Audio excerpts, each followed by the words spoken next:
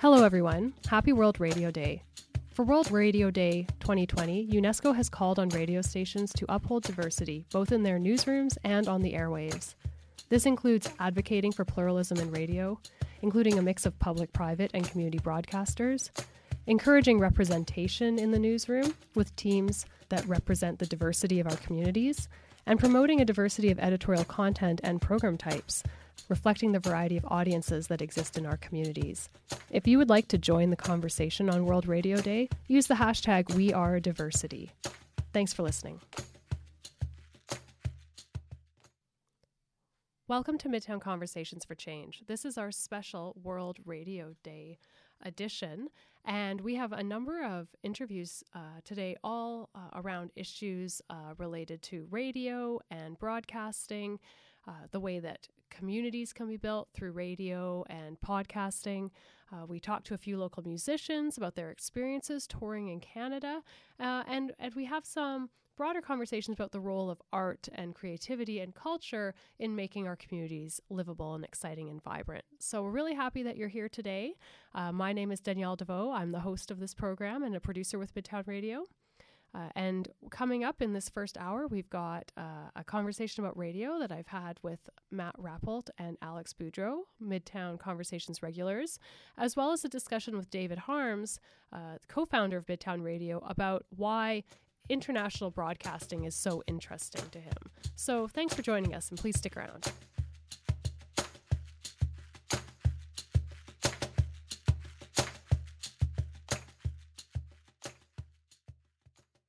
Hi, this is Danielle Deveau, and you are listening to Midtown Conversations. This episode is being recorded at the Kitchener Public Library in the new Hefner Studios in their fantastic radio booth. So if you haven't checked those out, definitely pop into the Central Library location. It is a fantastic setup. And I am here with Matt Rappolt and Alex Boudreau.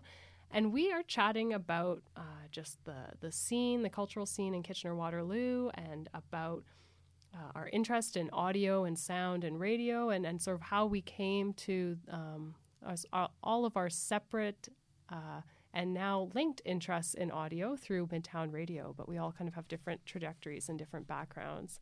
And I think we're going to take a minute to chat about why we've come to radio and or other audio or sound projects at this point in our life. And I think it's a funny topic for me because I, despite being the co-founder of a radio station, often tell people that I hate radio, which is, I think, a weird thing to say. And it's not necessarily true that I hate radio, but I don't know if anyone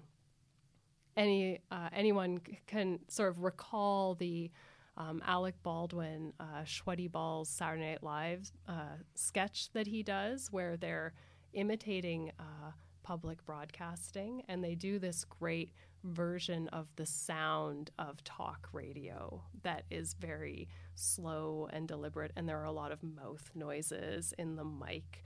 And they're talking very sincerely about sort of ridiculous things. And it's the exact imitation of the sound that kind of always gets my back up a little bit, that sound of radio and the voices. And I think the big thing, I always joke that I dislike the disembodied voice. And as a child growing up in rural Alberta, in the 80s, technically a millennial, but I grew up with a party line, which is a phone line that is shared between multiple households. And Really? You have your own ring. So you might have like two long and a short would be your ring, and then your neighbor has like two short and a long, and that's how you know if someone's calling you or them. And eventually all the other families kind of paid the money to get their own phone line because the other family on our line was really dysfunctional. They had 4 teenage daughters. They were always on the phone.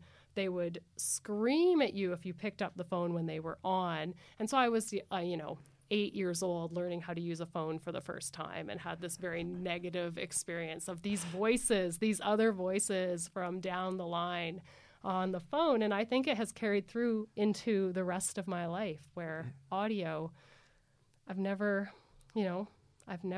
loved audio that much, but now everything I do in my spare time is audio related. So it's kind of a funny irony that happened. And party line, that's so funny. I know, and it's not. Yeah, it is not a party at all. But often when I tell people this story to people who are from Ontario, especially Toronto,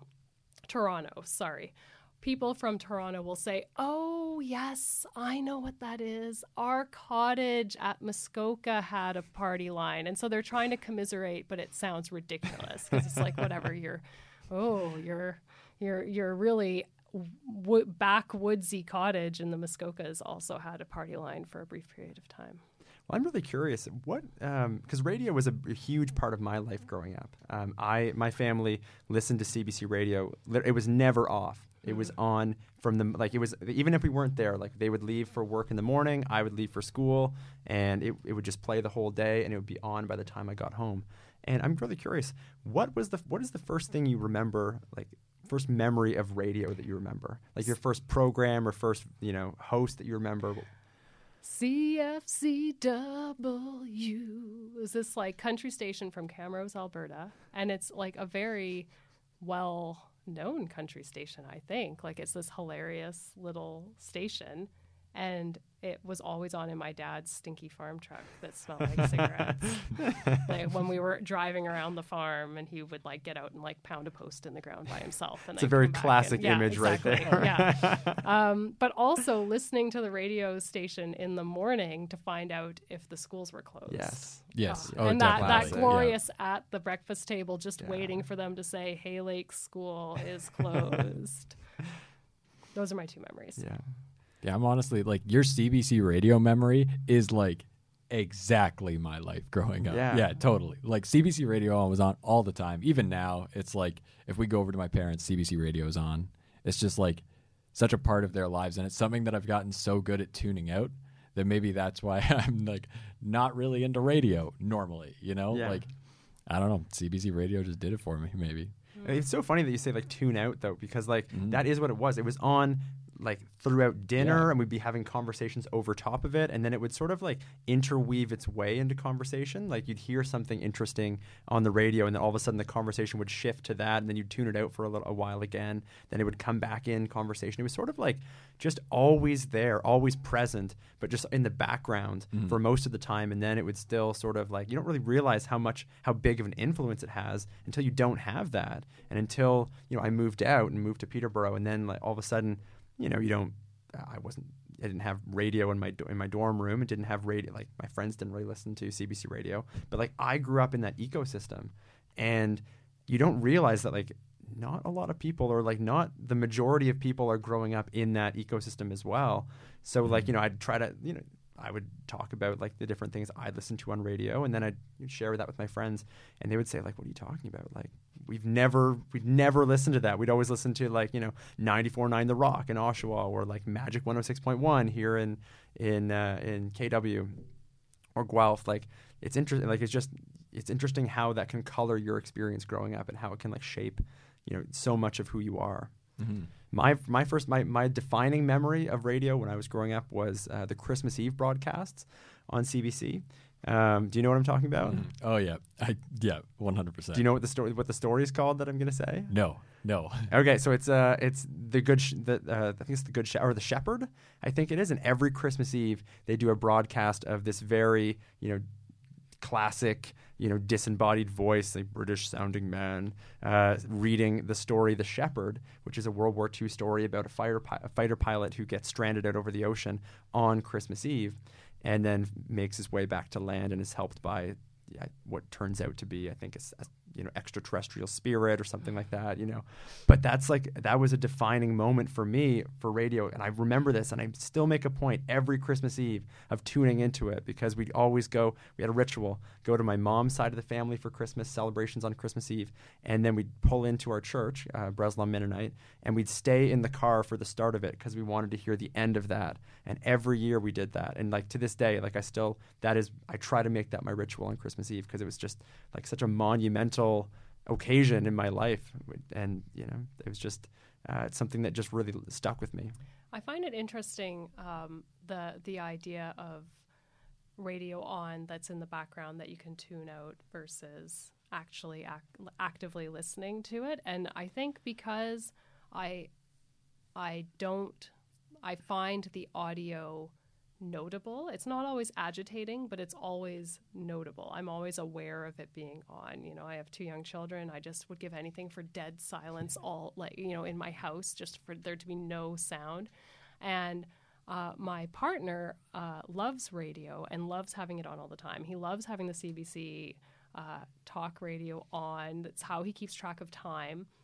But we regularly have this argument where he will have it on ostensibly because he's listening to it, and I would prefer to not have it on, but I don't say anything. And then something will happen where it will. Matt's just taking a call right now. Talk about audio. Yeah, bad drills, bad audio drills. But we'll have the radio on, and I'll be listening to it, and then I'll say to David, "Oh, that's interesting. I didn't know about that." And he'll say, "What?"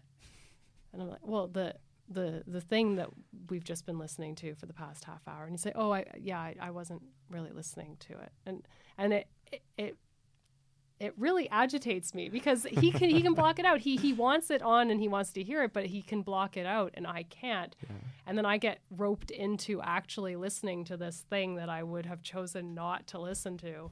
And then I can't even talk to him about it because he's not even actually listening to it. It's just part of his ritual. It's his process. And I also think it's a comfort thing too. Mm-hmm. And I mean, I also still have this memory of me growing up. I grew up and I didn't like to be alone. I was an only child. And so my mom taught in Hamilton and my dad he was a construction worker. So he'd come home at around like 5:30 or 6 o'clock.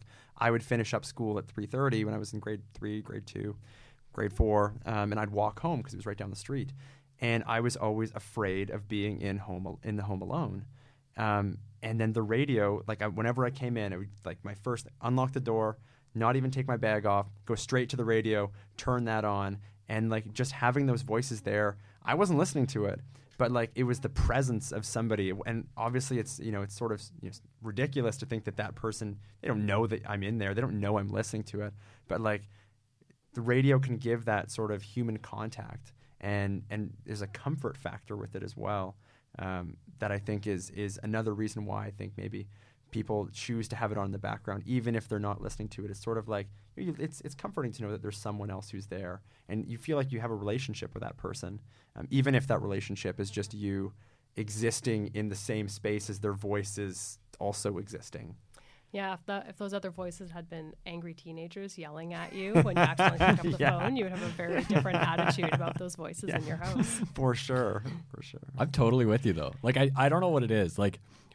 So when we were living at home, there was always background noise. There was radio, TV, etc. There was always something. And then me and my fiance moved out, and for that first week, we didn't have internet, as is normal. And that week drove me insane. It felt like the longest week just because there was nothing in the background.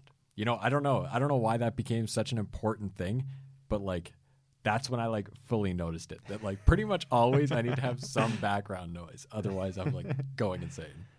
And I think I think that's really interesting because people can use the radio for different purposes, right? It can be, it's there, obviously the intent is to have, thoughtful, meaningful engagement, but people can use it for different things. It can be there in the background just as sort of comfort. It can be there just to fill a silence. It doesn't have to be used as the direct listening experience or direct engagement experience. It does fulfill a lot of different human needs in people's lives, I think. Mm-hmm. So you are listening to Midtown Conversations. This is Danielle, and I'm talking to Alex and Matt, and we were chatting about the importance of radio and audio in our daily lives. Goodbye to radio. Goodbye to the things that we know. And calculate passages. And bloom like a tiger lily in July. And lovers will die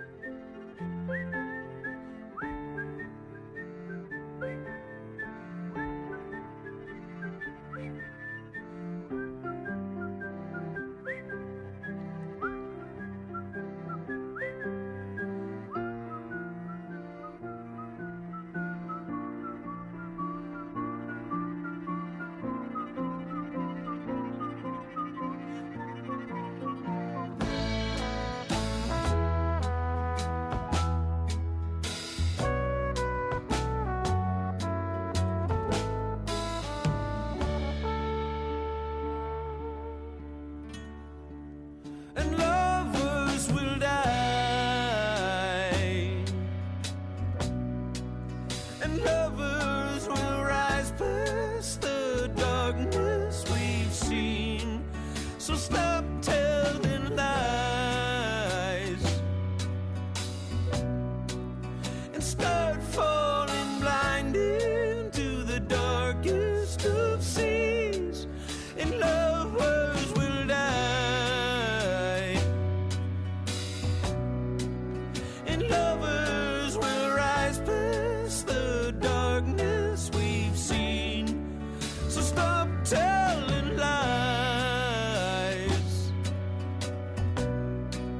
and start falling blind in the deepest of seas.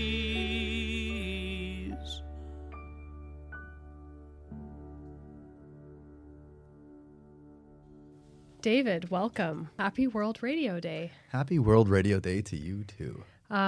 So you are an international radio enthusiast. You talk about radio as being a unique and important medium, particularly in development contexts. So I just was wondering if you could tell our listeners a little bit about why you think that radio is special as a media form, and what it is uniquely positioned to do. Yeah, radio is it's an amazing medium.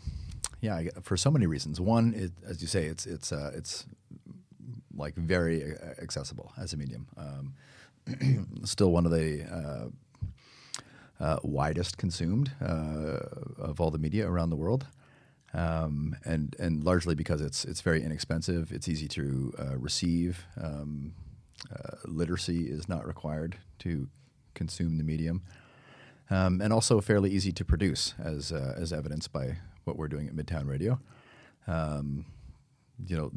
Where technology is now to be able to record podcasts or just audio files of any sort on a fairly typical phone or a small other recording device. It's an easy medium to get into.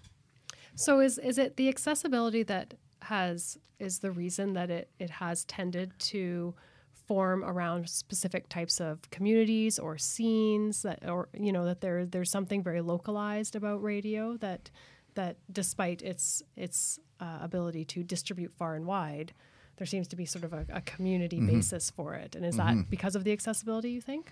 I think that's because of the technology, and as the traditional sort of over-the-air broadcast, as that technology worked, or AM or FM, you're limited to a physical geography. And so, whether that's 25 kilometers or 50 kilometers or something like this, it kind of defines the community by how far the broadcast signal is going to reach. And so that's why things on like weather are very popular on traditional radio, traffic reports, that kind of stuff. Obviously, that changes with internet radio and digital audio broadcasting. We can define the community more on the types of music people are listening to or the types of topics that they're interested in.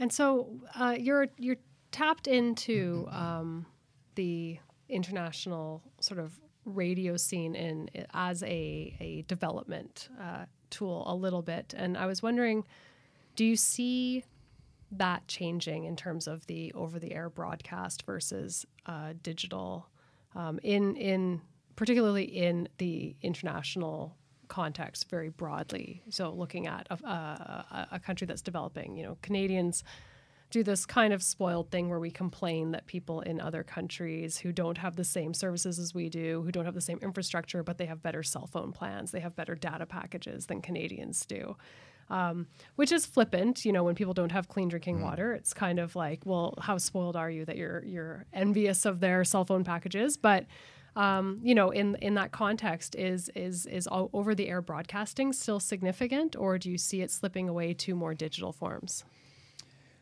There's no question the digital audio broadcasting is developing in leaps and bounds, and people's ability to consume it on their phones, and when they have good data systems around the world, and many places have them. But I don't think it's going to replace over-the-air broadcasting. It's still a very powerful medium. It's still so widely used, particularly in the developing world, because it's very, very inexpensive to access. Yeah, I think it's interesting because people, when we talk about our radio station, we mention to someone, we created a radio station. The first thing they ask about is the frequency. They want to know what's the frequency. So the word itself still has that very clear association. I don't know have you found that as well, or do you still feel like digital radio makes sense? The uptake of digital radio is, as I say, very strong. But there's no question the image of radio is still over the air. What's the frequency? I have the same experience that you've had in that, where the first question people ask is what the frequency is.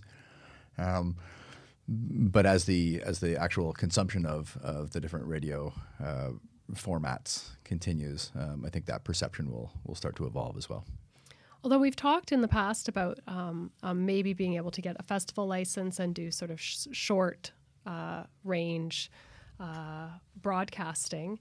And what is it that it appeals to you about this, that having the frequency just go through Midtown to the neighborhood, that localized event type? I think it's because radio is it's very niche still in that sort of community level broadcasting, and it's a lot of fun. I think it gives people a great sense of community, sense of belonging when you can listen to a unique radio station for the duration of a music festival in one particular geographic location, and other people can't get that.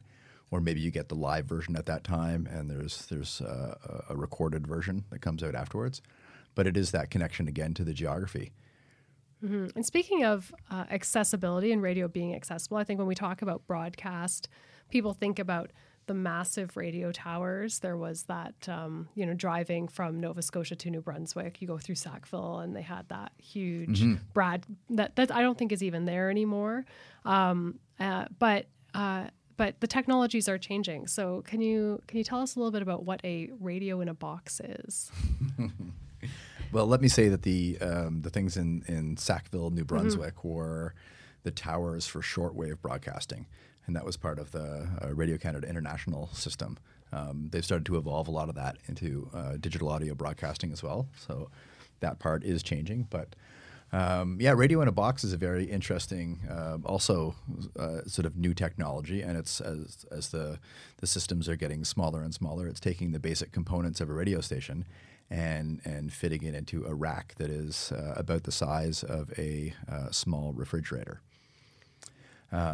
With that size of components, the broadcast radius is about 20, 25 kilometers, depending on where you're situating it. And so it's an interesting way to be able to set up radio stations in a very short amount of time, doing it in unique locations that don't have other services, and it can be moved around. And so we see them used a lot right now in disaster assistance, for example, when a hurricane happens and the normal infrastructure gets damaged or wiped out.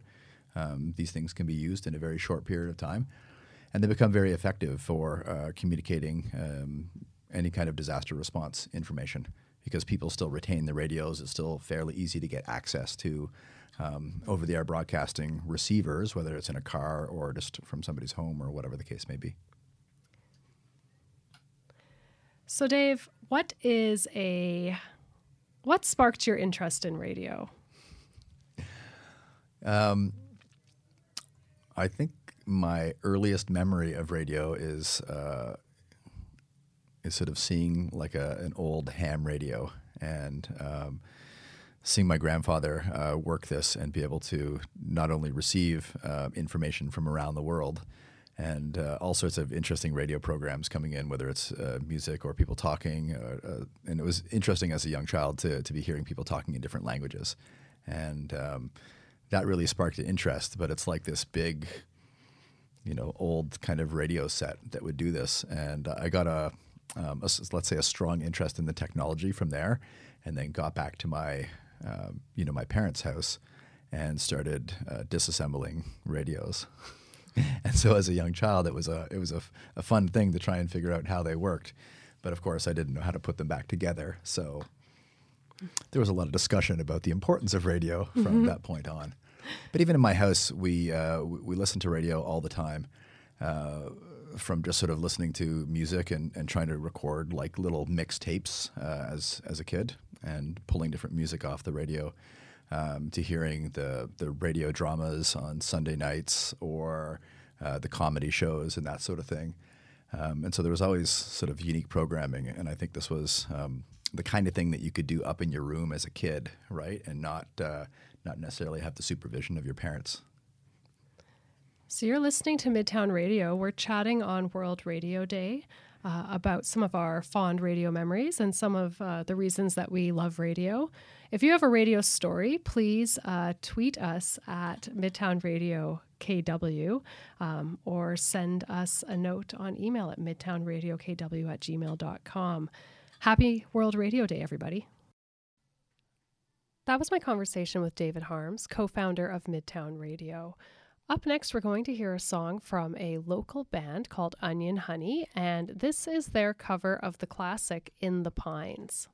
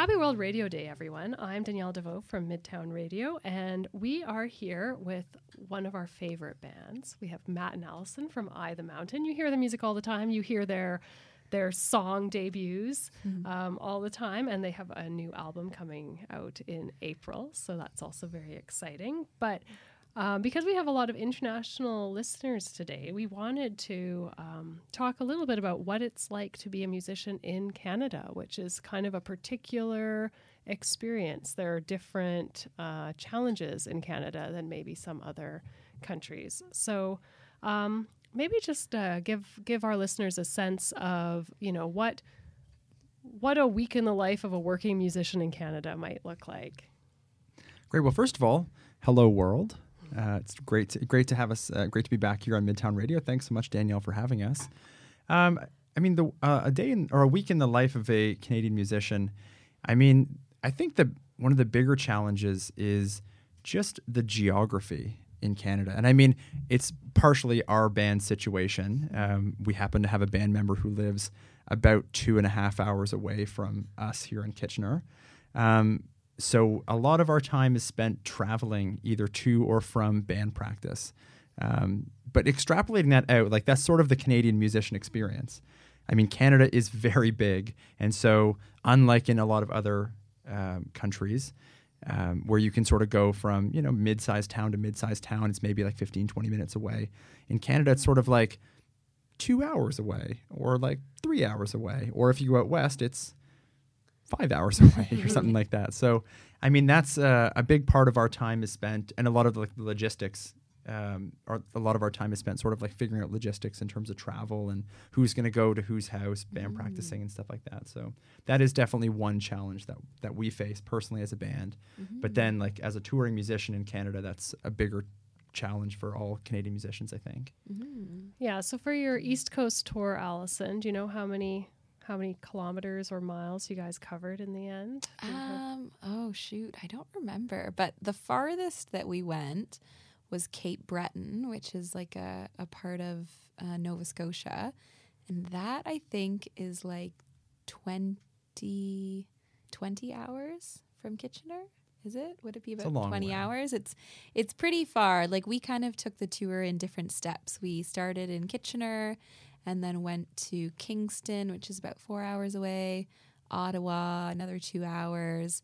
And then kind of every day it was between a 2-hour drive, depending where we were going, or some days we did a big 5 or 6 hour drive. So we kind of chunked it out, but the furthest place we were, I do not know the kilometers, to be honest, but probably about 20 hours away from home. So yeah, there's so many places to go, but a lot of driving in between, and yeah.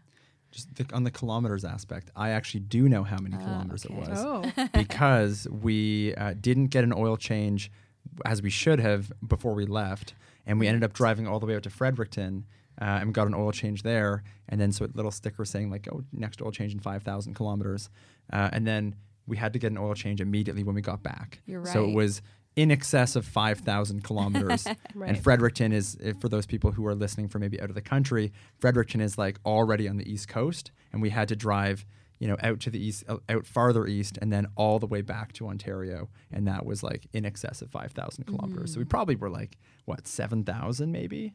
Yeah. A lot. Enough that we had to get a new car when we got back. Yeah, and in terms of the span of Canada, Kitchener isn't even halfway across Canada from the East Coast. Yeah. You're still on the east side of Canada when you're going from Kitchener to the East Coast.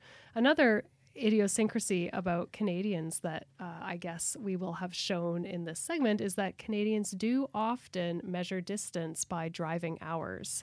So if someone asks how far is it from Kitchener to Toronto, you say it's 1 hour, or it's 4 hours if it's rush hour and there's traffic. And it's also measured by you take for granted the fact that it's going to be 4:01 peak traffic, right? So when I say it's 3 hours to Oshawa, it's not actually 3 hours to Oshawa if there was no traffic, but there just always is traffic. So we just take that for granted. Yeah. So. And it's funny, we're now so we did our East Coast tour in the fall. So now we're getting all these questions from people oh, are you going to go out west next? But the drive out east, there's large cities to play at probably every 60 kilometers or even closer than that. But going out west, there's a lot more farmlands and not really a lot going on in between. So people are like, oh yeah, you must be going out west next. But that is a significantly larger trip, driving all around the Great Lakes, driving across Manitoba, across Saskatchewan. That is quite a trek. So it'll probably be another year or so before we try to go there. Although it seems the East Coast one year and then the West Coast next, it's a way bigger adventure to take on. So, well, I mean, something that's kind of cool about the geographical aspect of it is, for a musician, is it almost becomes a bit of a challenge. Crossing Canada is a big milestone. If you were playing in England, it's England's it's a bigger country. It's pretty big, compared to some other countries. Mm-hmm. But it's not that big of a deal to go from one side to the other, unless you live there, in which case you consider it a very big deal to sure. go from one side to the other. Sure, but in Canada, it's okay, if you sort of reached a level, that's sort of almost a credibility milestone when you've gone from one side to the other. Actually, there's an artist that I know, Jeremy Fisher, who's one of my aunt's friend's sons, and he has a couple of fantastic albums. And so before he was releasing his first album, he biked from one side of Canada to the other. And I mean, that is commitment. That is amazing to be able to do that. That's weeks and weeks and weeks. And I guess he just had his guitar on his back, and he would just bike from Nova Scotia all the way out to British Columbia. And he actually wrote a few songs based on where he was in Canada during that tour. So yeah, I did notice that. I mean, because I grew up in Alberta, and I actually drove. I did my PhD in Vancouver, and I drove from Vancouver to Nova Scotia, sort of at the end of my degree, to move back in with my parents for a little while, living the dream in my late 20s. But everything worked out. It's fine. So if you ever have to move back with your parents, it can be okay in the end. But when I moved out here, I was always amazed because in Alberta, as you say, there's a lot of hours between cities. So to drive 2 hours to somewhere didn't really matter that much to me. It didn't seem absurd. But then when I was in sort of southwestern Ontario, where your 2 hour drive is in traffic and it's kind of miserable, people are very averse to doing that. And it always seemed 2 hours, that's not such a big deal. But yeah, it is if it's in traffic and it's kind of a different experience. That's the thing. I mean, 2 hours driving, to, when we were on tour, for example, 2 hours driving from Halifax to, Truro is pretty enjoyable. It's some good scenery. There's some beautiful trees. There's nobody on this, you're on a divided highway and there's nobody around. Nope. You see two cars. And that's great. It's really nice to drive, and you can sort of relax and have a good time with your bandmates and listen to some great music, or it's just a very relaxing experience. Driving into Toronto to do a show after you've had a full day of work, less so. Mm-hmm. Less relaxing. Less good scenery, I would say. Less natural scenery. So what's next for Eye the Mountain in terms of your lives as working Canadian musicians? I mean, the biggest thing for us is just trying to go to new places, try to, meet new people, and just keep making those connections so that we can keep playing in more and more places. The past year, we've been able to make some really great connections with different communities, big and small. We always say that one of our favorite venues is actually in Campbellford, Ontario, which is a small town kind of northeast, I guess, of Toronto.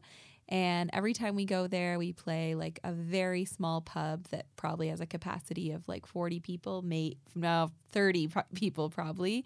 But it is 30 one people's of pushing it. Yeah, that's squishy. But it's one of our favorite places to go. So just making those connections with different communities has been really special to us this year, and we're just hoping to do that, to return to the ones we love and go to some new places.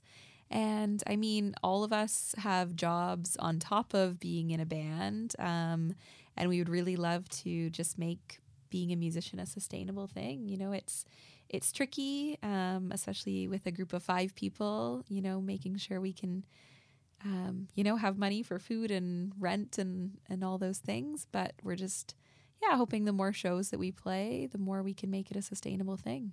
Mm-hmm. Great. Thanks so much, guys, for coming in. Thank you for having us. Thanks so much. So you just heard our chat with Matt and Allison from Eye the Mountain. And we are going to listen to their newest single, Winter Blues, right now. Please enjoy.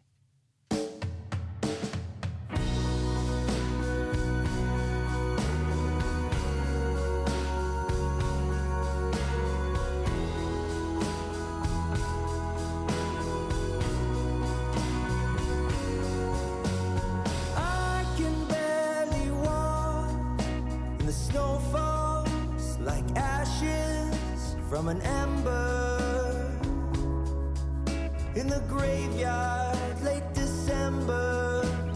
I don't care to talk about it. The last time felt like a long time. All we ever do, sleep away the afternoon.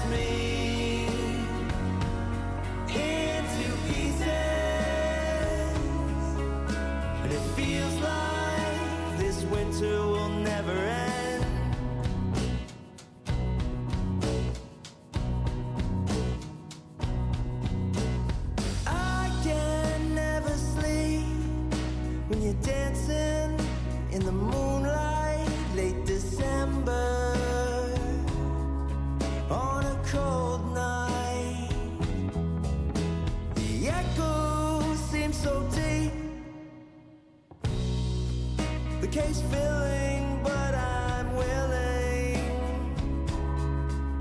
to swim.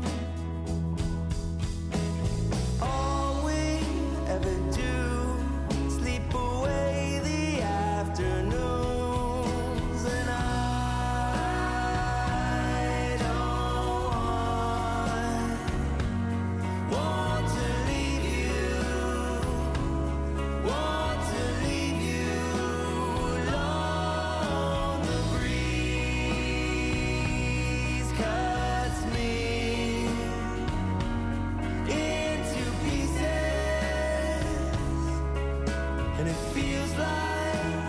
Winter will never end.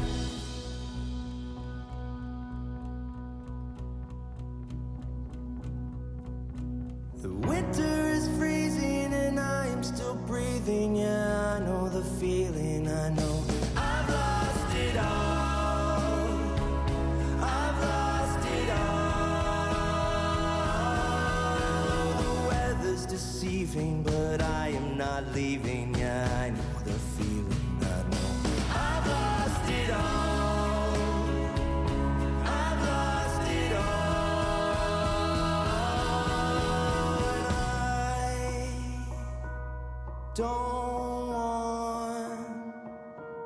want to leave you. Want to leave you alone. The breeze cuts me into pieces,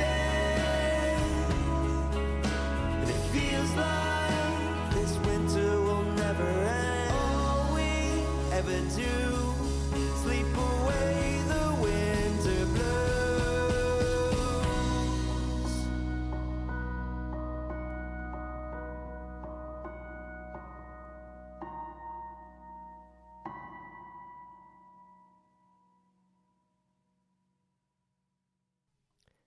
You just heard the new single from Eye the Mountain called Winter Blues. Up next, we have an interview that David Harms, co-founder of Midtown Radio, conducted with Martin de Groot, who has a new project on CKWR 98.5. So they are going to talk about community development, community arts, and community radio. Well, welcome to the program, everyone. You're listening to Midtown Radio. I'm David Harms, and on today's episode, we caught up with Martin de Groot. Many of our listeners will know him as a longtime journalist or columnist, an arts and culture reporter, and critic for the Waterloo Region Record. I believe that was in the 20-plus years. 22 years. 22 years. Which is longer than Gunsmoke. I just noticed that when I looked at Gunsmoke. And it seemed to be on forever, and the people grew old. And so there's a claim to fame. Yeah. Longer than Gunsmoke. Yeah, and what else? I recall you were executive director of the Waterloo Region Arts Council. That's right. Waterloo Region Arts Council for about 10 years. Close to a decade, yeah. And currently I'm with the Commons Studio, which is a project of the Working Centre. It used to be called the Multicultural Cinema Club, and I was involved from the beginning because originally the Arts Council was a partner with the Working Centre and the Social Planning Council. When the whole project got underway, we were sort of helped incubate. Okay, great. But eventually it became a project of the Working Centre, and then through various twists and turns, I ended up working there. That's terrific. And if I understand correctly, you're working on another show there called Promenade, a community radio magazine.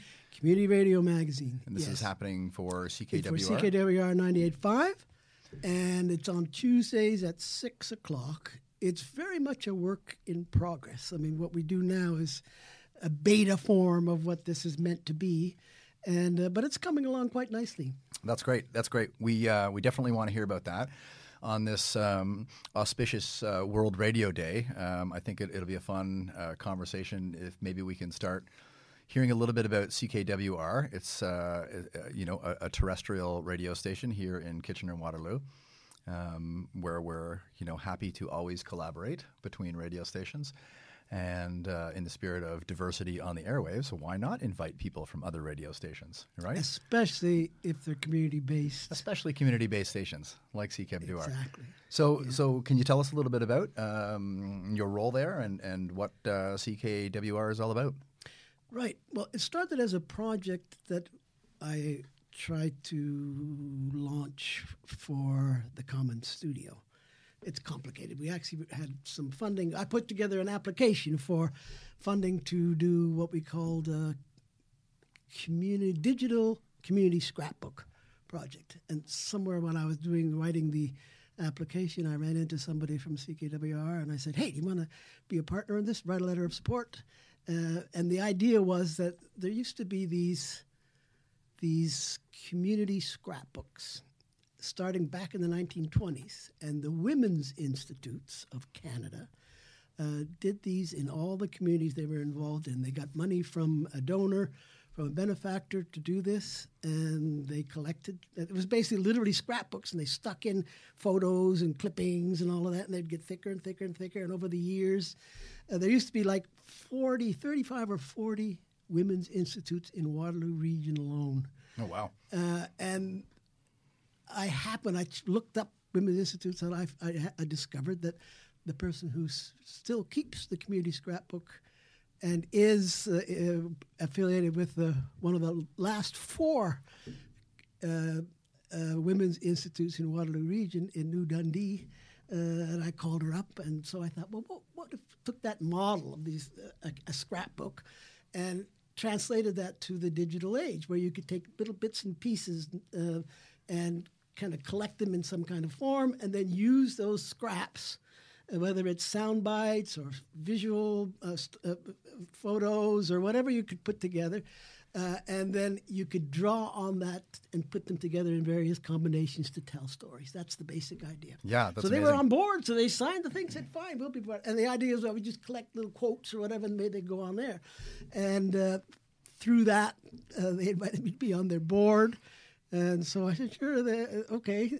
And then they also said, we'd really like to develop a community magazine-type show. And so this is a weekly, it was meant to be daily, but I said, Okay. that's way too quick. We have to start with just one day, and we'll build it. So that's how Promenade came about. That's just a placeholder name. It might not work permanently. The only reason it's called Promenade because the themes, years ago, I was part of a radio show on CKWR, Monday Night with the Arts, and I suggested at the beginning that we use Mussorgsky's pictures in an exhibition, right? It's an orchestral piece, but there's also a piano version. And it's an orchestral piece it tells the story of somebody going to a visual art exhibition, and they go from one picture to the next. And in between, there's a theme that they call Promenade. It's meant to depict the viewer when he leaves one, or she leaves one picture in the exhibition, goes to the next. And that's repeated 4, 5, 6 times. So I thought, we'll use that between the segments. And that's how the name came about. But it also kind of is meant to convey that the pace is going to be slower and more leisurely, and that actually we're painting pictures, we're telling stories, and it'll go from one to the next. That sounds like a really nice sort of meander through the programming schedule with it. So you've had the first episode already? We've been on the air every week since October the 22nd. Oh, wow. Yeah. What kind of stories have you been telling? Well, this week is the first time we've ever had 3 segments. And the first one was an interview with the newly announced folk artist in residence at Joseph Schneider House. And she's an embroiderer. So I did an interview with her. And then this co-op student from Conestoga College that's doing a placement at the Common Studio on his own initiative did an interview, a report on the Coldest Night of the Year walk. It's a fundraising thing. So that's the other segment. And the third one is an interview with my colleague at CKWR. She does a show called Culture. Oh, what is it now again? Cross Cultures. Cross Cultures. She's done. It's a magazine. It was a magazine at first, and she does a Cross Cultures program every Saturday morning. And so she's organized. She's done for years. She organizes an event on March 21st at Kitchener City Hall to recognize and mark the International Day for the Elimination of Racial Discrimination. It's a UN program. It goes back to 1960 in the wake of the Sharpeville massacre in South Africa. And she's done that for years and years and years. So I did an interview with her. Great. Sounds like that'll fit in very well if you get it on for World Radio Day. The thing is, it filled the program so much I didn't have room for my promenade themes. It was the first time we ever had one back-to-back talk. Yeah. So those what comes along, we've done various things, but it's a little rough, and we do it little bits and pieces. But then we're not also trying to show that, with volunteers and all, we can do professional. Basically, we do what we can, and hopefully can attract some interest and get people engaged. So where are you recording these? Are they all happening at various places? We record a segment at the new studios that they opened up in the old post office in Cambridge, because my volunteer that works with me to do the technical stuff and actually does the real editing, he lives in Cambridge, so we sometimes do it there. We sometimes do it in our facilities and sometimes at the radio facilities. This is something we should probably tell our listeners a little bit about. There's amazing amount of free or very inexpensive access, professional quality, studio grade facilities all over the region. We are currently recording out of the Hefner Studios at Kitchener Public Library, but as you say, similar ones at the old post office in Cambridge, and similar ones at libraries everywhere now. It's just it's really amazing. Yeah. Yeah, and you said you're doing on-location work as well? Haven't done too much of that yet, but we plan to. Okay. Yeah, this is something, this is becoming a great part of broadcasting now. But anyway, we'll get to that when we talk about radio. We'll get, as I say, a discussion about digital versus terrestrial radio coming up. If you're just tuning in now, you're listening to Midtown Conversations. My name is David Harms, and I'm here in conversation with Martin Deveau. We're going to take a short break. Be right back. Met a firecracker, real sounds of fresh. She said, come around the corner, baby, try my grass. I said, no, I won't go, I gotta get back home. Hot lover in my bed, hot supper on the stove. And I hope you know I can sense your heart of stone. Don't you dare freeze me to the bone with that stare.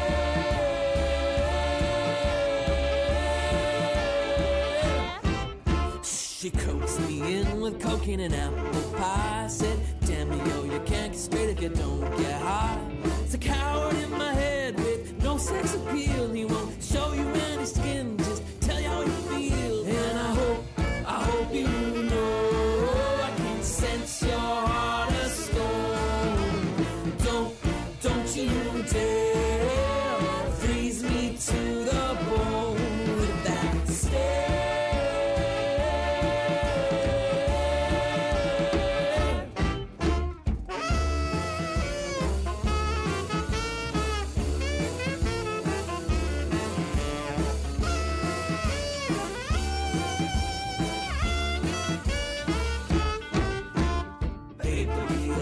Just be my lover, I'll treat you real good. Just don't blow my cover. Said, no, I got another. She's a real fine doll. I'll wrap her up in cellophane and waltz her down the hall. And I hope you know I can sense your heart of stone.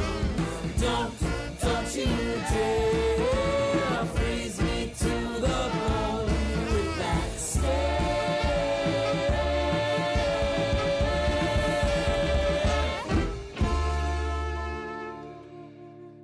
Welcome back, everyone. You're listening to Midtown Radio. My name is David Harms, and I'm here in conversation today with Martin Deveau, longtime journalist and critic of arts and culture in the Waterloo region. We've been talking about radio on the occasion of World Radio Day, and as Martin is on the board of directors and editing, producing a program called Promenade at CKWR, one of the community-based radio stations here in Kitchener-Waterloo, we thought it'd be fun to have a bit of a conversation about some of the similarities and differences between terrestrial radio and digital radio. So, Martin, I was hoping that sort of off the top you could sort of just tell us a little bit about CKWR as a radio station. What's their concept? What's their philosophy? What are they all about? Yes.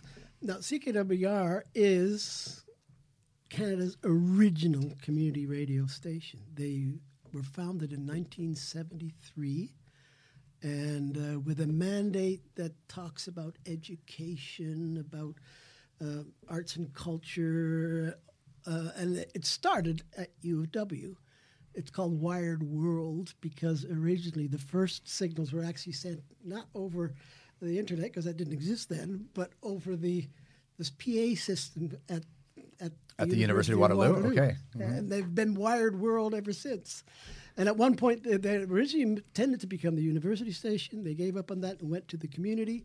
And, of course, what's now CKMS followed that and was for the longest time the student radio station at U of W. And then 5 years ago or whatever, so it's the other community radio on the air station that we have. And then to fill it out, there's the also on the internet, the station for Laurier. They have a student station. Okay. Mm-hmm. Yep. And so is it I have to say CKWR is one of my favorite radio stations in the region, and I think if I had to describe the music, it would be like British inspired Gen X kind of music, and that sort of thing of course appeals to me. But is it you say it's a community-based station? There's community access. Community-based, yes. Mm-hmm. And they talk about that there's three main themes, and one is the adult contemporary music with DJs, etc. during the daytime, with ads and all of that kind of thing. And then in the evening and on weekends, there's a lot of multicultural programs and a lot of what they call specialty programs, people with special interests who do programs as volunteers. Yeah. Okay, it sounds in a way, a similar setup to what we do at Midtown Radio, where we have what we call our framework broadcasting, which is commercial free, but it's all local music from the Monday to Friday workday kind of schedule. Yeah. We have some specialty programming on the weekends, all locally produced. The music isn't necessarily local, but the shows are locally produced. We have a number of DJs that operate out of different nightclubs around the region. They produce specialty programming, and so similar to what CKWR, where I think they change sort of languages a little bit through the weekends. We go through different musical genres, and so there's sort of a funk and soul show followed by something that is a little bit more experimental, hip-hop, break beats, these types of things, and then the one that goes into a lot of sort of contemporary hip-hop and rap and sort of into the evenings on Friday and Saturday nights. So it's a similar kind of framework. It's similar, comparable, and yet different enough that it justifies having two full programs. That's right. Yeah. It was interesting. I was looking up some statistics earlier, and one of the things that we can see with a fair amount of clarity is Canadians' radio listening habits. And so it seems that about 80% of Canadians listen to the radio for approximately 10 hours per week. And so that's good news for everybody, whether you're listening digitally or over a traditional terrestrial radio. Mm-hmm. One of the interesting things I saw with that was the split between those two is about 50-50. It's actually 49% digital, 51% terrestrial, and so it's kind of, to me, it's an interesting breakdown of the listening habits, and to seeing, yes, people are still listening in their cars and the spaces where you can't listen digitally, but a lot of people are tuning in, whether it's something like CKWR or something like Midtown Radio, still tuning in through their computers while they're at work, that type of thing. And there's overlap between the two, right? I'm a CBC lifelong habit, right? I listen to it all the time because I like talk and learning and all that kind of thing. I can pick my own music, but that you can't get anywhere else. But I listen to it on my computer or through their mobile, on my phone, that kind of thing. I rarely listen to it over the air anymore. And even CKWR, I tune in on the streaming. You do, yeah. Do you have favorite programs across some of these different radio stations? Well, particularly on the CBC, I usually start in the morning. I see what time it is, and it's getting near the half hour or the hour. I tune in to see what the latest news is. And over the years, there have been so many wonderful programs on CBC. It's a real asset. And it was such a great thing when they came here to our cities. Right? Yes. We actually, the Arts Council, they came to us, the CBC itself, and asked, look, we really want to expand it to other centers, and we want Kitchener-Waterloo. They said KW. It was very unfortunate because it's Waterloo Region, of course, it's the three cities. And because I was Waterloo Regional Arts Council, I have Waterloo Region in my mind. I almost bristle when somebody says KW. And they chose KW even though their signal includes Guelph. And all. Anyway, that's another beside the point. But it's really great that they're here, and it's an asset to our cities.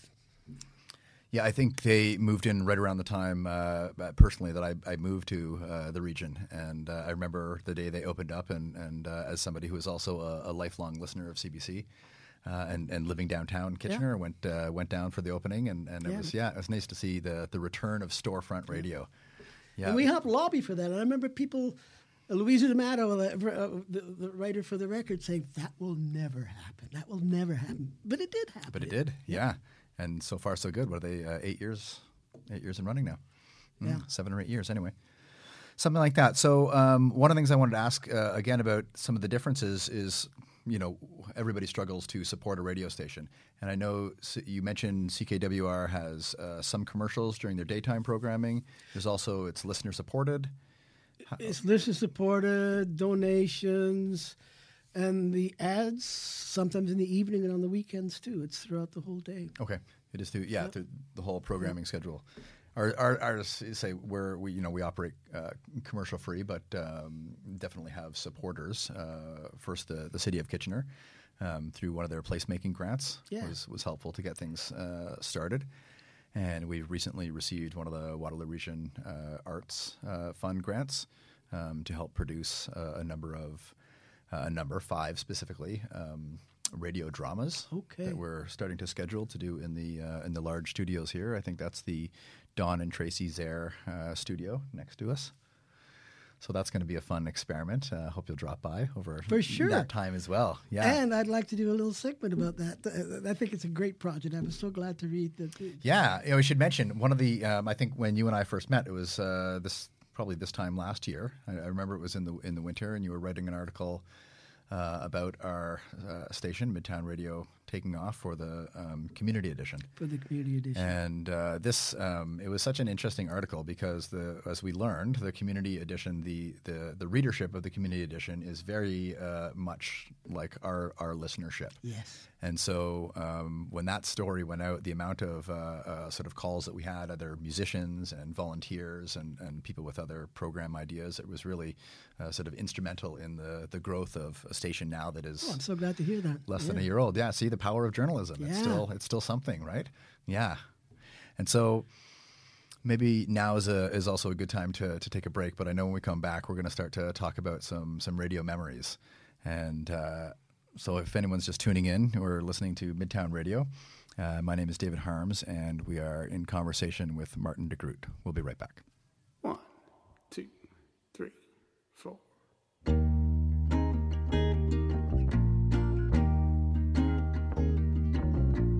Footpath, stone bodies, dream trees, river humming. 1 foot on shaved trundles, out a door. I enter, light this line to light a soul.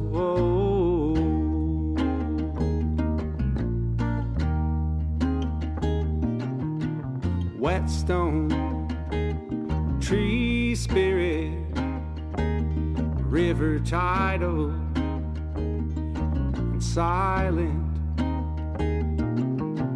Cloya, blue carpet, old passage. I enter, light this line to light a soul.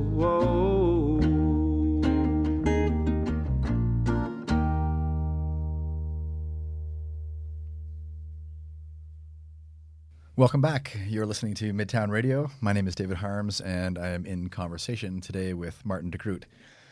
We've been talking about radio. We've been talking about some new programs, the new Promenade show coming up, say, on CKWR, and some other great distinctions between terrestrial radio and digital radio. And because it is World Radio Day, we wanted to take the opportunity to ask Martin about some of his early experiences in listening to radio and experiences with radio. Martin, you said you're originally from the Netherlands, mm-hmm. And so we'd be curious just to hear how that was playing out in that time and space in history. Yeah, so my earliest memories go back to the old world, right? To the Netherlands, and our family radio set was one of these, not quite bigger than a bread box, but a Philips radio station, and the front would glow, and it had sort of a plastic frame that you could see through with the names of all the, like Leningrad and Prague and all that. And the dial would go along, and so because all these places are closer together, you could get the whole world when you tuned into it. And I do remember that being in the house and learning. There was a Tchaikovsky piece. It was my favorite when it came. I was 2, right, that kind of thing. And also remember my earliest news broadcasts, and there was something about the Mau Mau rebellion. I was scared. I was that kind of. But then we came to Canada, and we brought that old Philips set with us.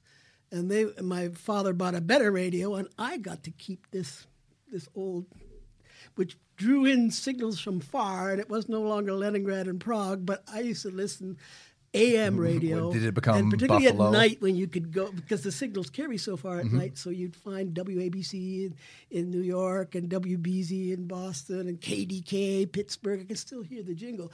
And I've spent so much time with that set. And the other fondest memory is like my parents came here, they're Christian Reformed, they're pretty conservative, but my brother and I, like 3, 4, 5 years old, when rock and roll first came around, like it was like the days of All Shook Up, Elvis Presley was just breaking. And we just loved this, like my 2-year-old brother when I was 4. And my father got a kick out of how we loved it. So that we weren't allowed to listen to this stuff on our own and throughout the week. But on Saturday night, literally on my father's knee, we would listen to the hit parade on CJBQ, the local Belleville radio station. Yeah. And it was just marvelous. I mean, I got an introduction to rock and roll practically out of the cradle. And also, it just was, the timing was about right. And it was just one of my favorite memories. And every now and then, my father would say, this. And I remember once we would argue about the lyrics or something. He went down and bought a copy of the hit parade where they printed out the lyrics. But we weren't allowed to look at the whole magazine. Plus, I found out in Rochester, the AM radio station had a top 40, but that was too much. We were not allowed to listen. So you mentioned sort of sitting on your father's lap, listening to this. Yeah. Was it often a family experience when you were listening to the radio? The three of us. My mom didn't pay too much attention. No. I mean, she didn't relate to that at all. But the three of us certainly did. Yeah, it's funny. I think about our family experience of doing something similar, except there was the TV that was downstairs, and that was to be sort of the collective viewing, and then everybody had radios up in their rooms. And so when we were sort of sent to our rooms, go play after dinner or whatever, just get out of the way. My brother and I would go up and we'd listen to the radio in either his room or my room or whatever it was. And it was sort of also like growing up on a steady diet of rock and roll. This is in Toronto, so this was like Q107 was the main station. Chum FM at the time was also had very interesting programming, and some of these like. I have such great early memories of the Sunday night lineups that happened, where there was often the radio dramas. This is one of the reasons why we're trying to bring these back on Midtown Radio. But such amazing memories of listening to this serialized programming where you'd sort of tune in week to week and find out what was going on, all often followed by some sort of comedy hour, which did get a little saucy for 8, 10, 12-year-old kids. Yeah, good times. But it's funny how we were very late with the TV. It was kind of forbidden in the Christian Reformed Church. Movies, I never saw a movie till I was 18, and for us, we were urban, and most of the people in the congregation were in the country. But we were among the first to get a television. But it was quite late in the game. Oh wow! Yeah. What time period are we talking? What year was that? In the 60s. Okay. Yeah, 68 was when I first saw him, and then I was 18. Yeah. Mm-hmm. Yeah, it's an amazing part of media history. Yeah. And so, fast forward to your experience in Canada. Does this Philips radio still exist? No, unfortunately. I wish it did. Have you ever been to where Globe Studios is? There's a guy who has one of the studios, and he deals with antique radios. Okay. I think he's from the Caribbean somewhere, but he has the most. You just go in there and look at all the. And I remember going there not long ago and seeing a unit almost exactly like the one that we had. This is interesting because we still have to this day in our living room a very old ham radio that was my grandfather's, and it was a similar experience of being a very young child, but in the basement, and it had a lot of like knobs and buttons and things to push and stuff that's very exciting to a young child. But the ability to tune in and across shortwave and some of these things that you were mentioning, and we would be hearing programs for the first time in different languages. And as a young child, I'm sure this is an experience like people today where they're accessing stuff through the internet and going, wow, there's a whole sort of many, many worlds out there that you're unaware of at the time. And it was very exciting to sort of understand that there's people on the other side of the world that are broadcasting. Who knows what they're talking about? That kind of connection. Right. All these little squealy sounds that you get, and then you find something and it turns out to be like Moscow mailbag or something like that. I particularly remember they talking about how many tractors they made and a new subway opened in Riga or something. That's right. It's a good thing the obscure stories are the popular ones, right? Because this is what gives us hope. So if you compare that early experience that you had to what your radio listening circumstances are like today, how does that compare? Is it still a little bit communal, or is it much more solitary? Well, the connections, like on my AM, the continental connections, and on the shortwave global, that you get through the internet. But there's still, for me, the news and keeping up with what's going on, and even music and all that. That still is the main. I don't even have a television anymore. Mm-hmm. I don't watch television. Not because I'm snobby about it. It just doesn't really work. Whereas it fills a lot of time, and I have it on all the time. And in two areas, one is the CBC, and especially since we're our own local station, and then also a growing interest in this other sort of community radio and other medium ecosystem, which I think is really interesting and also can play an important role in the demise of other types of media. I wrote for the paper for 22 years. Sometimes I think they're not even trying. There's all sorts of things they could do, but it's not going to last. And that is going to be a huge vacuum, along with, the lack of resources for the television stations, the commercial radio stations, local stories, local news, local media are of real interest to me. And I think what will help fill the gap is the richness of our community. The community edition, the student things. There's also a student station at College. Yeah, it's a very good point. Yeah, we have an amazing ecosystem it's here. It's amazing. And that's why I don't think of in competition or anything. No, we're just play a small role now. A lot of people aren't even aware that we exist. But if we work together, we could do something great, I think, and really serve this community. I think you're onto something there. Yeah, this is the spirit of collaboration in our region. Mm-hmm. And I think it's just so interesting about the enduring power of radio. And to say we're sort of 100 years, approximately 100 years of radio happening in North America. And people keep saying, "Oh yeah, radio's dead, radio's gone. Why are you guys starting a radio station? It's 2020. Come on." And to say this, the community aspect of it, whether it's rooted in a geography of terrestrial radio or more of a community of sentiment by people who want to be there across digital broadcasting and the internet, but it's fantastic this way, and we see it in our listeners, we see it in the feedback that we get, and it's of a piece. Audio itself is on the rise. Podcasts, audiobooks. All those things are part of the same field, in part because it has all sorts of advantages. I mean, listening you can do while you're doing the dishes or walking along or in your car. You can't do that with video. That's right. This must be the enduring side of it. Is that absolutely the one medium you can do while you're doing other things. Yeah. It's funny. I hear you talking about CBC and listening to the news, and you can kind of tell time by it. And I do something very similar. And at a point, you've heard enough news, and it's like you gotta get off it. And I still find a fascination in listening to radio stations that are in languages that I don't understand. Yes. And so for us, it's a couple of frequencies along the band, and we have Radio Canada, French language broadcasting. My French is minimal, and so I can listen to this, and I can still have the benefit of the music, the benefit of the company, still be able to keep track of the time as you're going on, but not be sort of engaged in the same way by what it is that people are talking about, because I'm not understanding it. But it's still a pleasure, even just to hear the cadence and then a piece of music that fits in with that. It's a pleasure. It's an absolute pleasure. Yeah. It is. And Martin, it's an absolute pleasure having you here in the studio. And I want to say thank you very much for coming by, and I hope we can do this again. Any form of collaboration with CKWR and Midtown Radio is always welcome. Thank you. It's been a pleasure.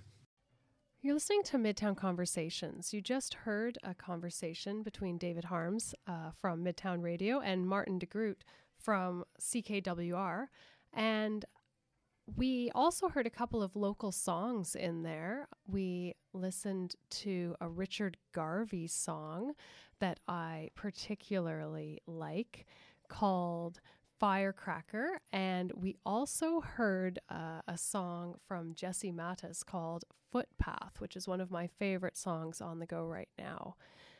Up next, we have a great little conversation that I had with a couple of city councilors from the region, from the city of Kitchener, Sarah Marsh, and from the city of Waterloo, Jen Vasic. And they are chatting with me about art and culture and all of the exciting things that happen in the region. You're listening to Midtown Radio. My name is Danielle Deveau. I'm a producer with the station, and I am here chatting with Sarah Marsh and Jen Vasic, both city councilors from Kitchener and Waterloo, respectively. And I am just interested to know from both of you. You're both very involved in the arts. You're both on the board of directors for the Kitchener-Waterloo Art Gallery, and I know I've seen you also at other art and creative culture sort of events around the region. And I just wanted to hear from you both, why you have chosen to take that on in your professional roles, and why you prioritize that element of public life. Mm-hmm. Well, I believe so strongly that the arts have not only an economic value, that they have that as well, that they have an intrinsic value to build a society that we want to live in and that we can imagine a good society to live in. And so some of most city councilors, we all have other stuff going on the side. And so the other half of my life is I'm working on a PhD. And as part of my PhD, I was looking at how social justice educators in the school system, so educators who really care about fairness and equity, if and how they use the arts to help students navigate the school system. And what I found was that the arts are a tool for individual youth to just be resilient and get through the day, whether they express themselves through poetry or music or any other creative means, but that educators are using the arts as a way to help youth tell their stories and speak up about the unfairness that they experience in school. So the arts are both a tool for resilience and resistance. And I think that KWAG represents using the arts for social change. And so not only through the exhibits and the art that they bring, but in the programming that they do, working with people who have from very affluent backgrounds who want to experience the arts to people who might not otherwise be able to afford it. And so I see the value of that in KWAG, and I'm seeing it even more now that I'm on the board. Mm-hmm. And Sarah? What are your... the arts have always been important to me. As a young kid, I was really into theater, and as an adult, I've come to really appreciate the art that others do that I would never be able to do. But I can say that at Kitchener-Waterloo Art Gallery, which is, of course, a free gallery that everyone should go to, we have such amazing, high-quality art accessible to all. It has continually impressed me since I started on the board in 2015. And so it's an honor for me to be there and to contribute and to be the conduit between the city of Kitchener and the art gallery to make sure that the art gallery remains a priority here at the city.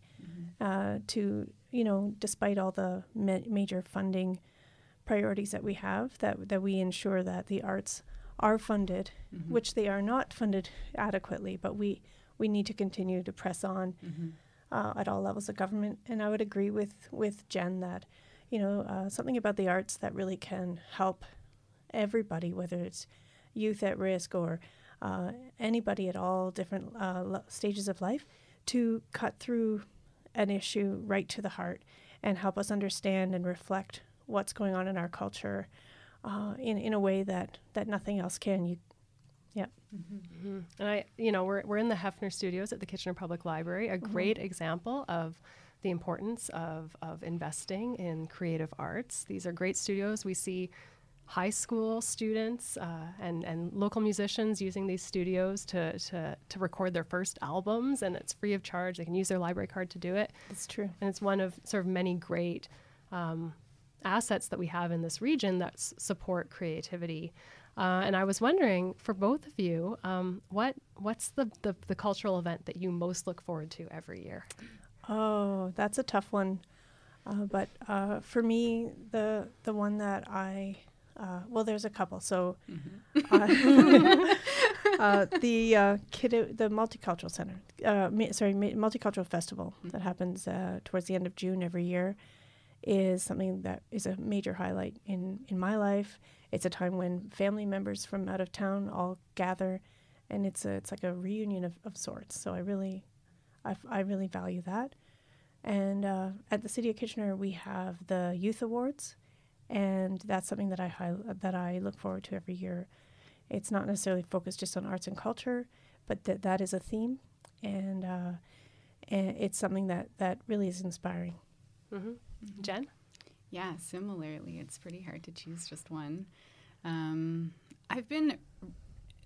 I was not involved in theater in any way when I was younger. I took a drama class and was like, oh, acting is not for me.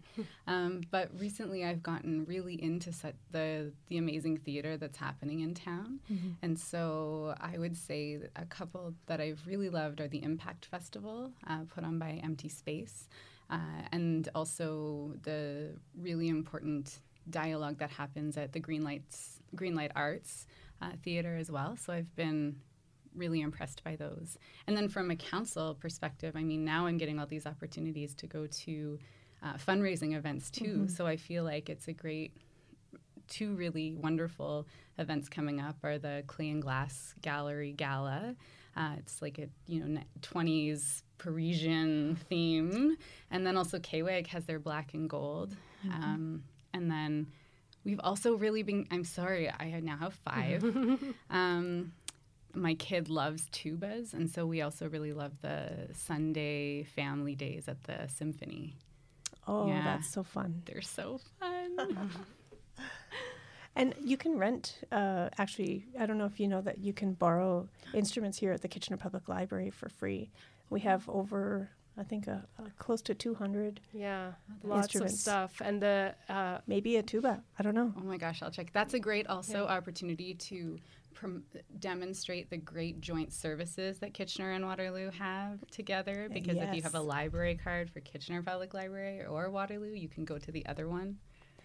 Yay for collaboration. Mm-hmm. Collaboration. We're all friends here. And when we took out a ukulele for our 3-year-old, Bob Egan was here, and we talked to him about it, and he guaranteed us, because he tested it on his son, that your 3-year-old will not break the ukuleles. So do not worry about taking out the musical instruments. Sounds like a challenge. Yeah. Don't do it. I don't think you can break them, though, so you can just come and enjoy the instruments. Wonderful. Okay, thanks so much for talking to me, guys. Oh, thank you for having us. Yeah, me too. This is my first radio interview ever. So that was, you heard from City Councillors Sarah Marsh and Jen Vasic from the City of Kitchener and the City of Waterloo.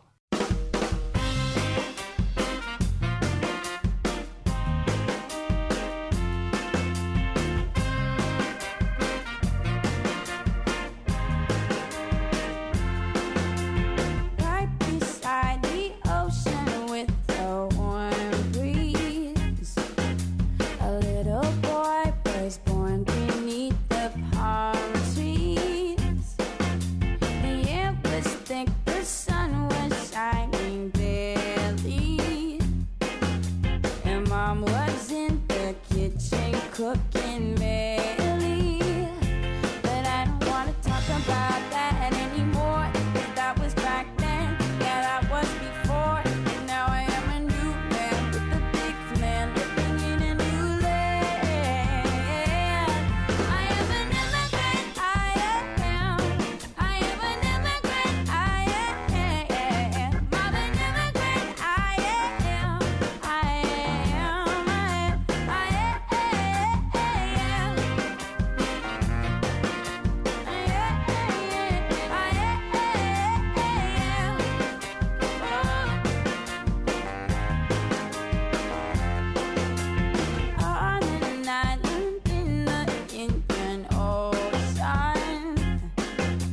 a better life, possessed all my devotion.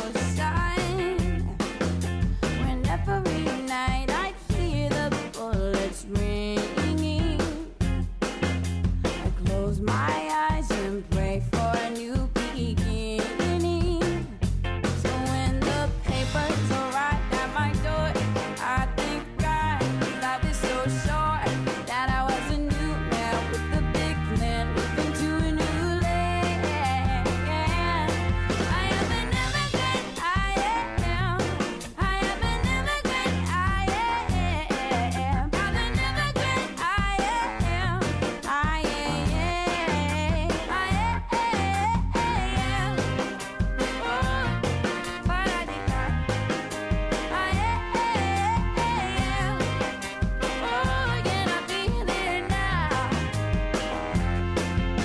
My food is funny, my name is funny, I look funny. They say my clothes are funny, I speak funny, I laugh funny. They say I pray funny, I dream funny, I sing funny. Oh my God, it's funny, but where I'm from, it's not so funny. Yeah, I'm an immigrant, I am. I am an immigrant, I am. I'm an immigrant, I am. I am. No, they don't know me by my name. I am. Oh, I guess the damage all the same. I am. Oh, I guess it's all the same. I am. Oh, you don't know me by my name.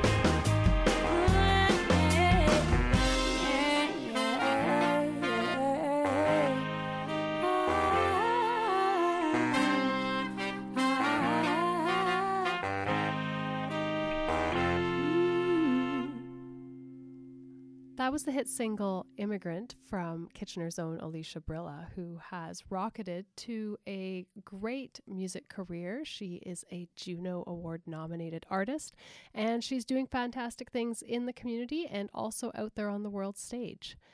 Our last conversation that we are going to hear today as part of our World Radio Day programming is a chat that I recorded with Matt Rappolt and Alex Boudreau last fall, where we kind of talked about radio and community and the ways that radio and podcasting can be used to build communities and join groups.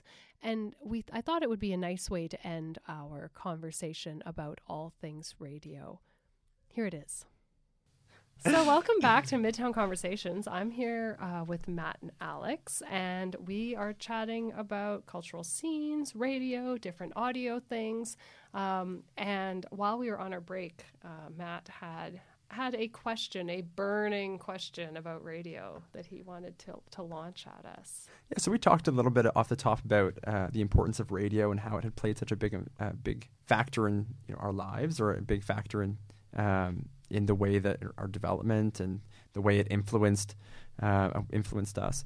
And for me personally, it's been interesting because I've been really trying to get into podcasts, because people keep telling me, "Oh, check out this podcast. Check out this podcast I've been listening to," and I really haven't gravitated to podcasts as a genre, as a medium, nearly as much as I do to radio.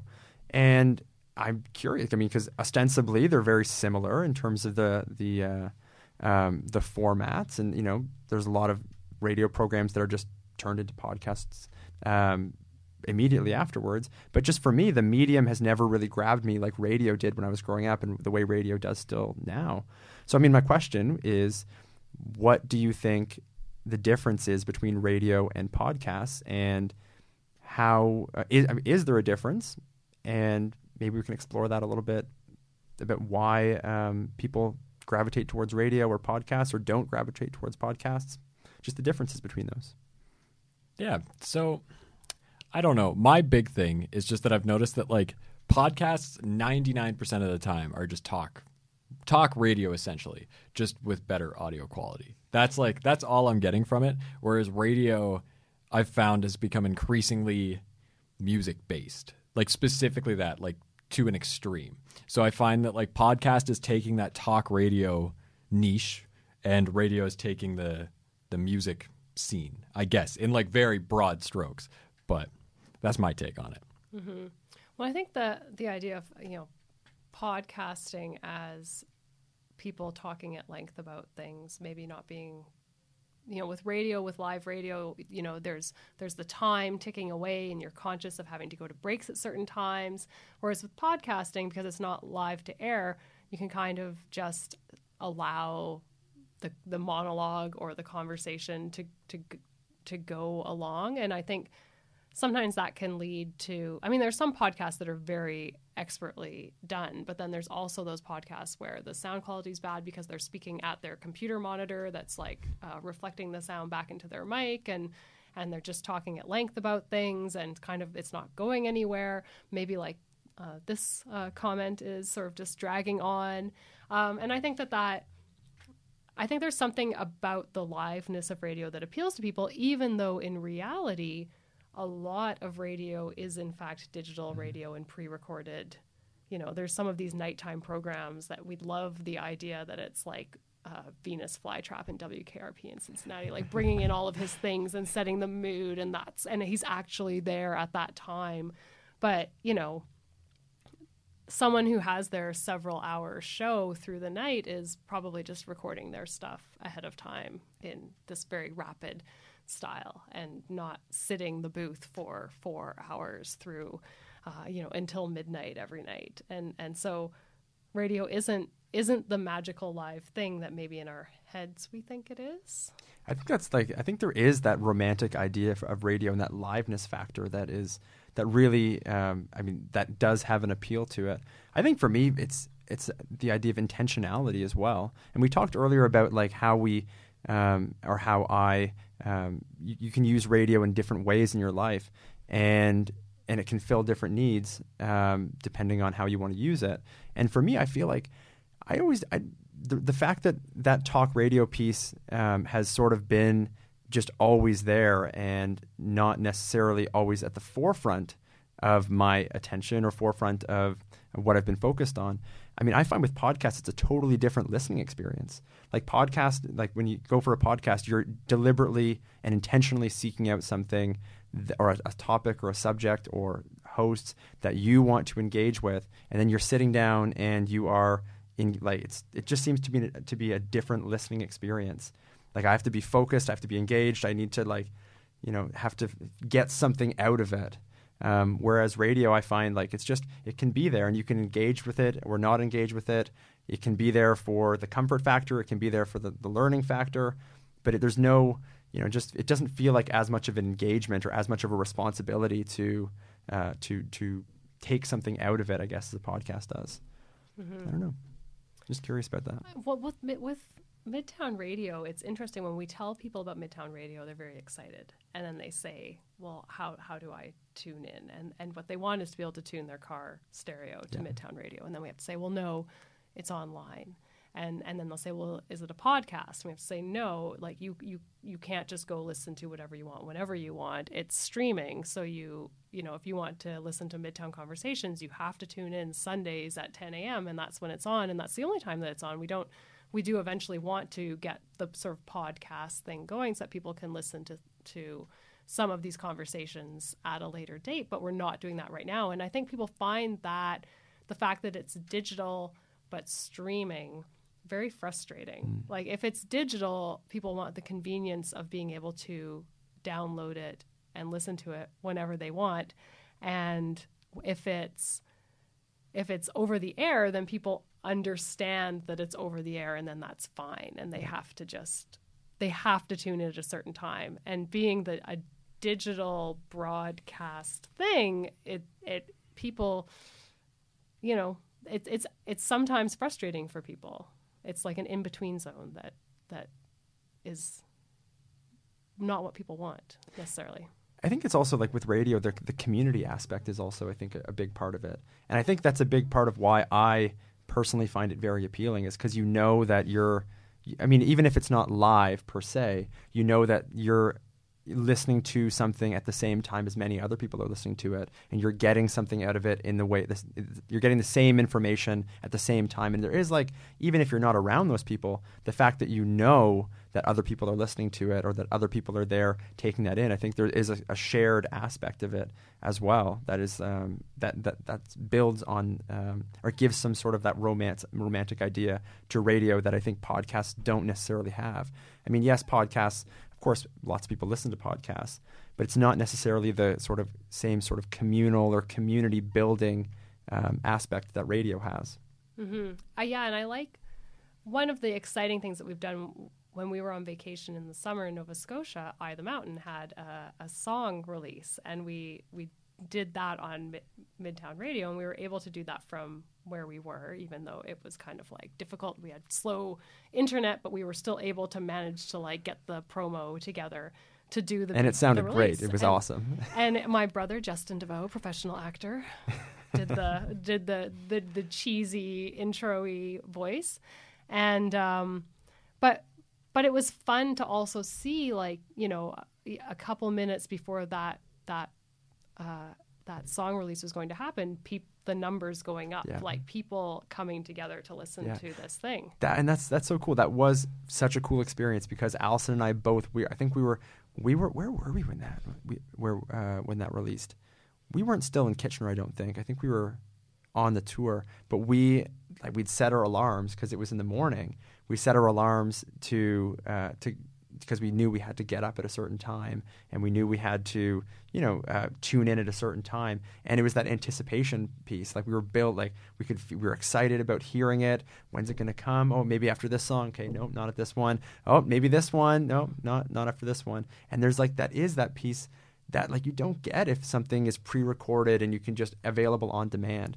There is that community piece or anticipation or excitement or an emotional piece that you just don't always get with pre-recorded on-demand audio. And same thing like if we were with Midtown when we released a song with Midtown Radio, but also when CBC Radio played, the first time they played The Boat, actually, Craig Norris, we'd reached out to Craig Norris and he played it on the morning edition. And the entire way into work that morning, Allison and I didn't speak because we were just like tuned in. Obviously, we were going to hear it even if we were talking, but we were just so excited and had so much anticipation. Like the fact that, oh my gosh, potentially thousands of people, tens of thousands of people in our hometown area could be listening to our song at the same time together coming through the speakers. Like it was just such a cool experience just knowing that was going to happen. And I feel like there's a different aspect from radio to podcast that way. Similar to the way there's a different aspect with like, live TV versus YouTube, where it's almost, in my opinion, in some ways like the on-demand part of it just takes something away, or it's different, I guess, but doesn't have that same sort of community building aspect or emotional aspect that the live, human aspect. Mm-hmm.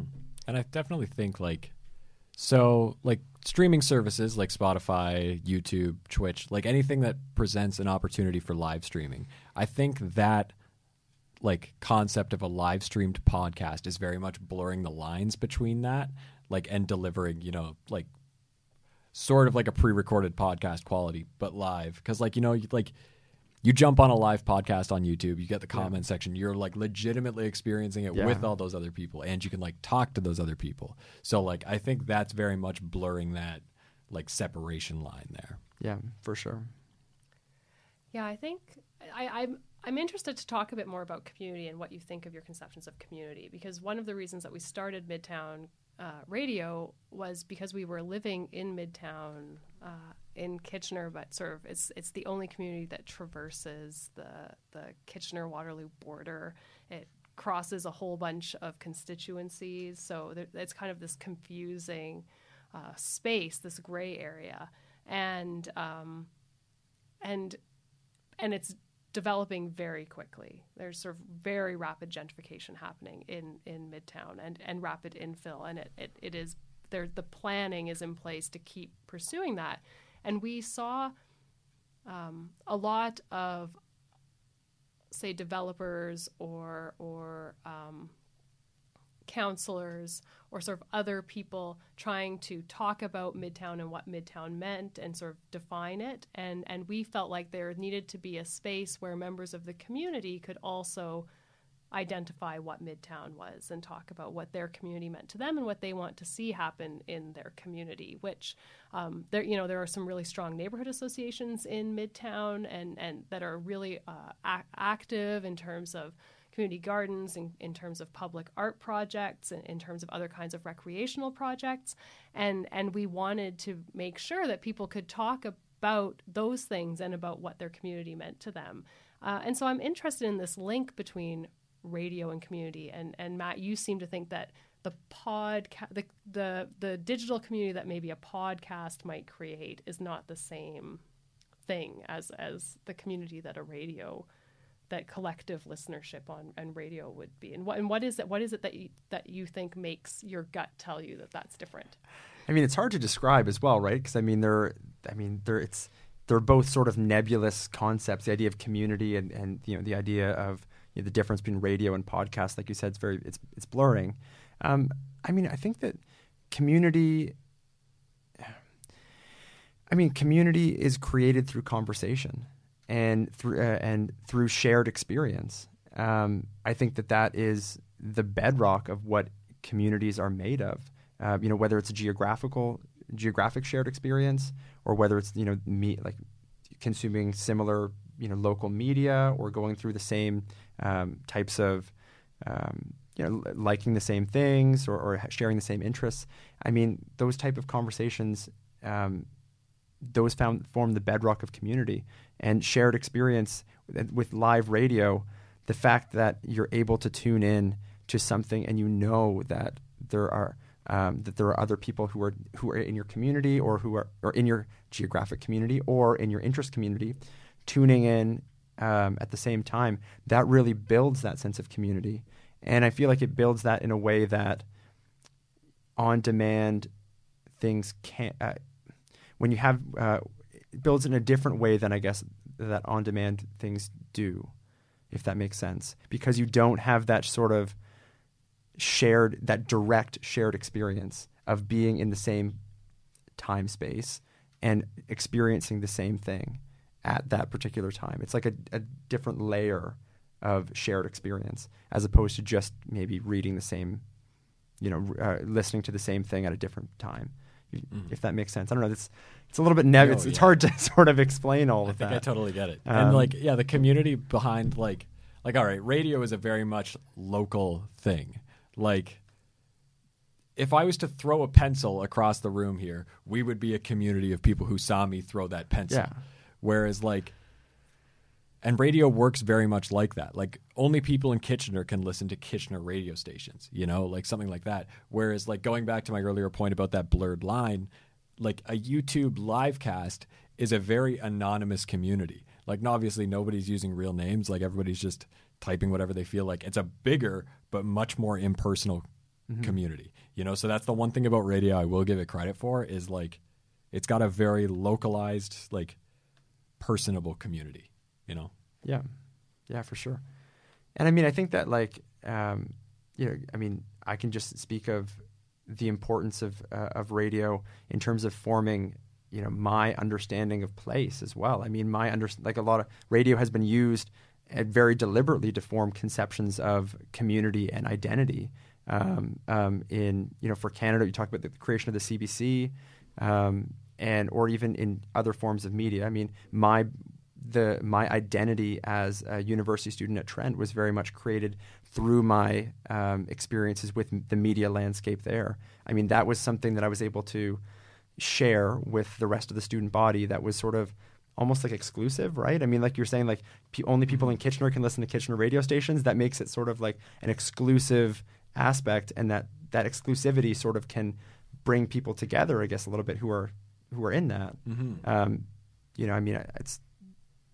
I think there's a different layer to it than necessarily the on-demand aspect. Just the same way as I think that all forms of media have different layers of experience, and they can change experience in different ways based on the medium. No, and that's totally right too. I think one of the big things with radio on that like localized community note is like college and university radio stations. Like if there's anything that's like amazing for a music scene in a town, it's college radio stations. Like they'll play all of the weird underground stuff that would never get airplay otherwise. They create this like really tight-knit community and like really bring like the music fans of a specific school together. And that's one thing I do love about radio. Like college radio stations are awesome. Yeah, they're terrific. Yeah, and I mean talk about ways of places that sort of create create opportunities for people to get engaged in their community, right? I mean, places like this where we can literally show up and we can just talk about our community. You know, I showed up here at the library today not knowing that I'm going to be talking about the cultural aspects of Kitchener, and here we are talking about this, you know, having a pretty in-depth conversation about, you know, our community that we are a part of, and as well as like, you know, the radio community that you know we exist in. And it's really cool that we can have that. Radio definitely is able to provide that, and podcasting as well. Although I think there are some different layers of it. And I'm not saying that radio is better than podcasts, or that one of them is better. I think that like all media, you can get different things out of it, and they create different experiences based on the medium themselves, their medium itself. That was my conversation about radio, podcasting, and community with Matt Rappold and Alex Boudreau. And that wraps up our special World Radio Day edition of Midtown Conversations. Thank you so much for joining us. If you'd like to get in touch or recommend a conversation that you'd like us to have, please get in touch over Twitter at Midtown Radio KW, or you can email us midtownradiokw@gmail.com. Midtown Conversations is produced by myself, Danielle Deveau, with help from Alex Boudreau, as well as segment producers Matt Rappold, Melissa Bowman, and Sean Goby. Thanks for joining us, and tune in on Sunday at 10 a.m. to continue the conversation.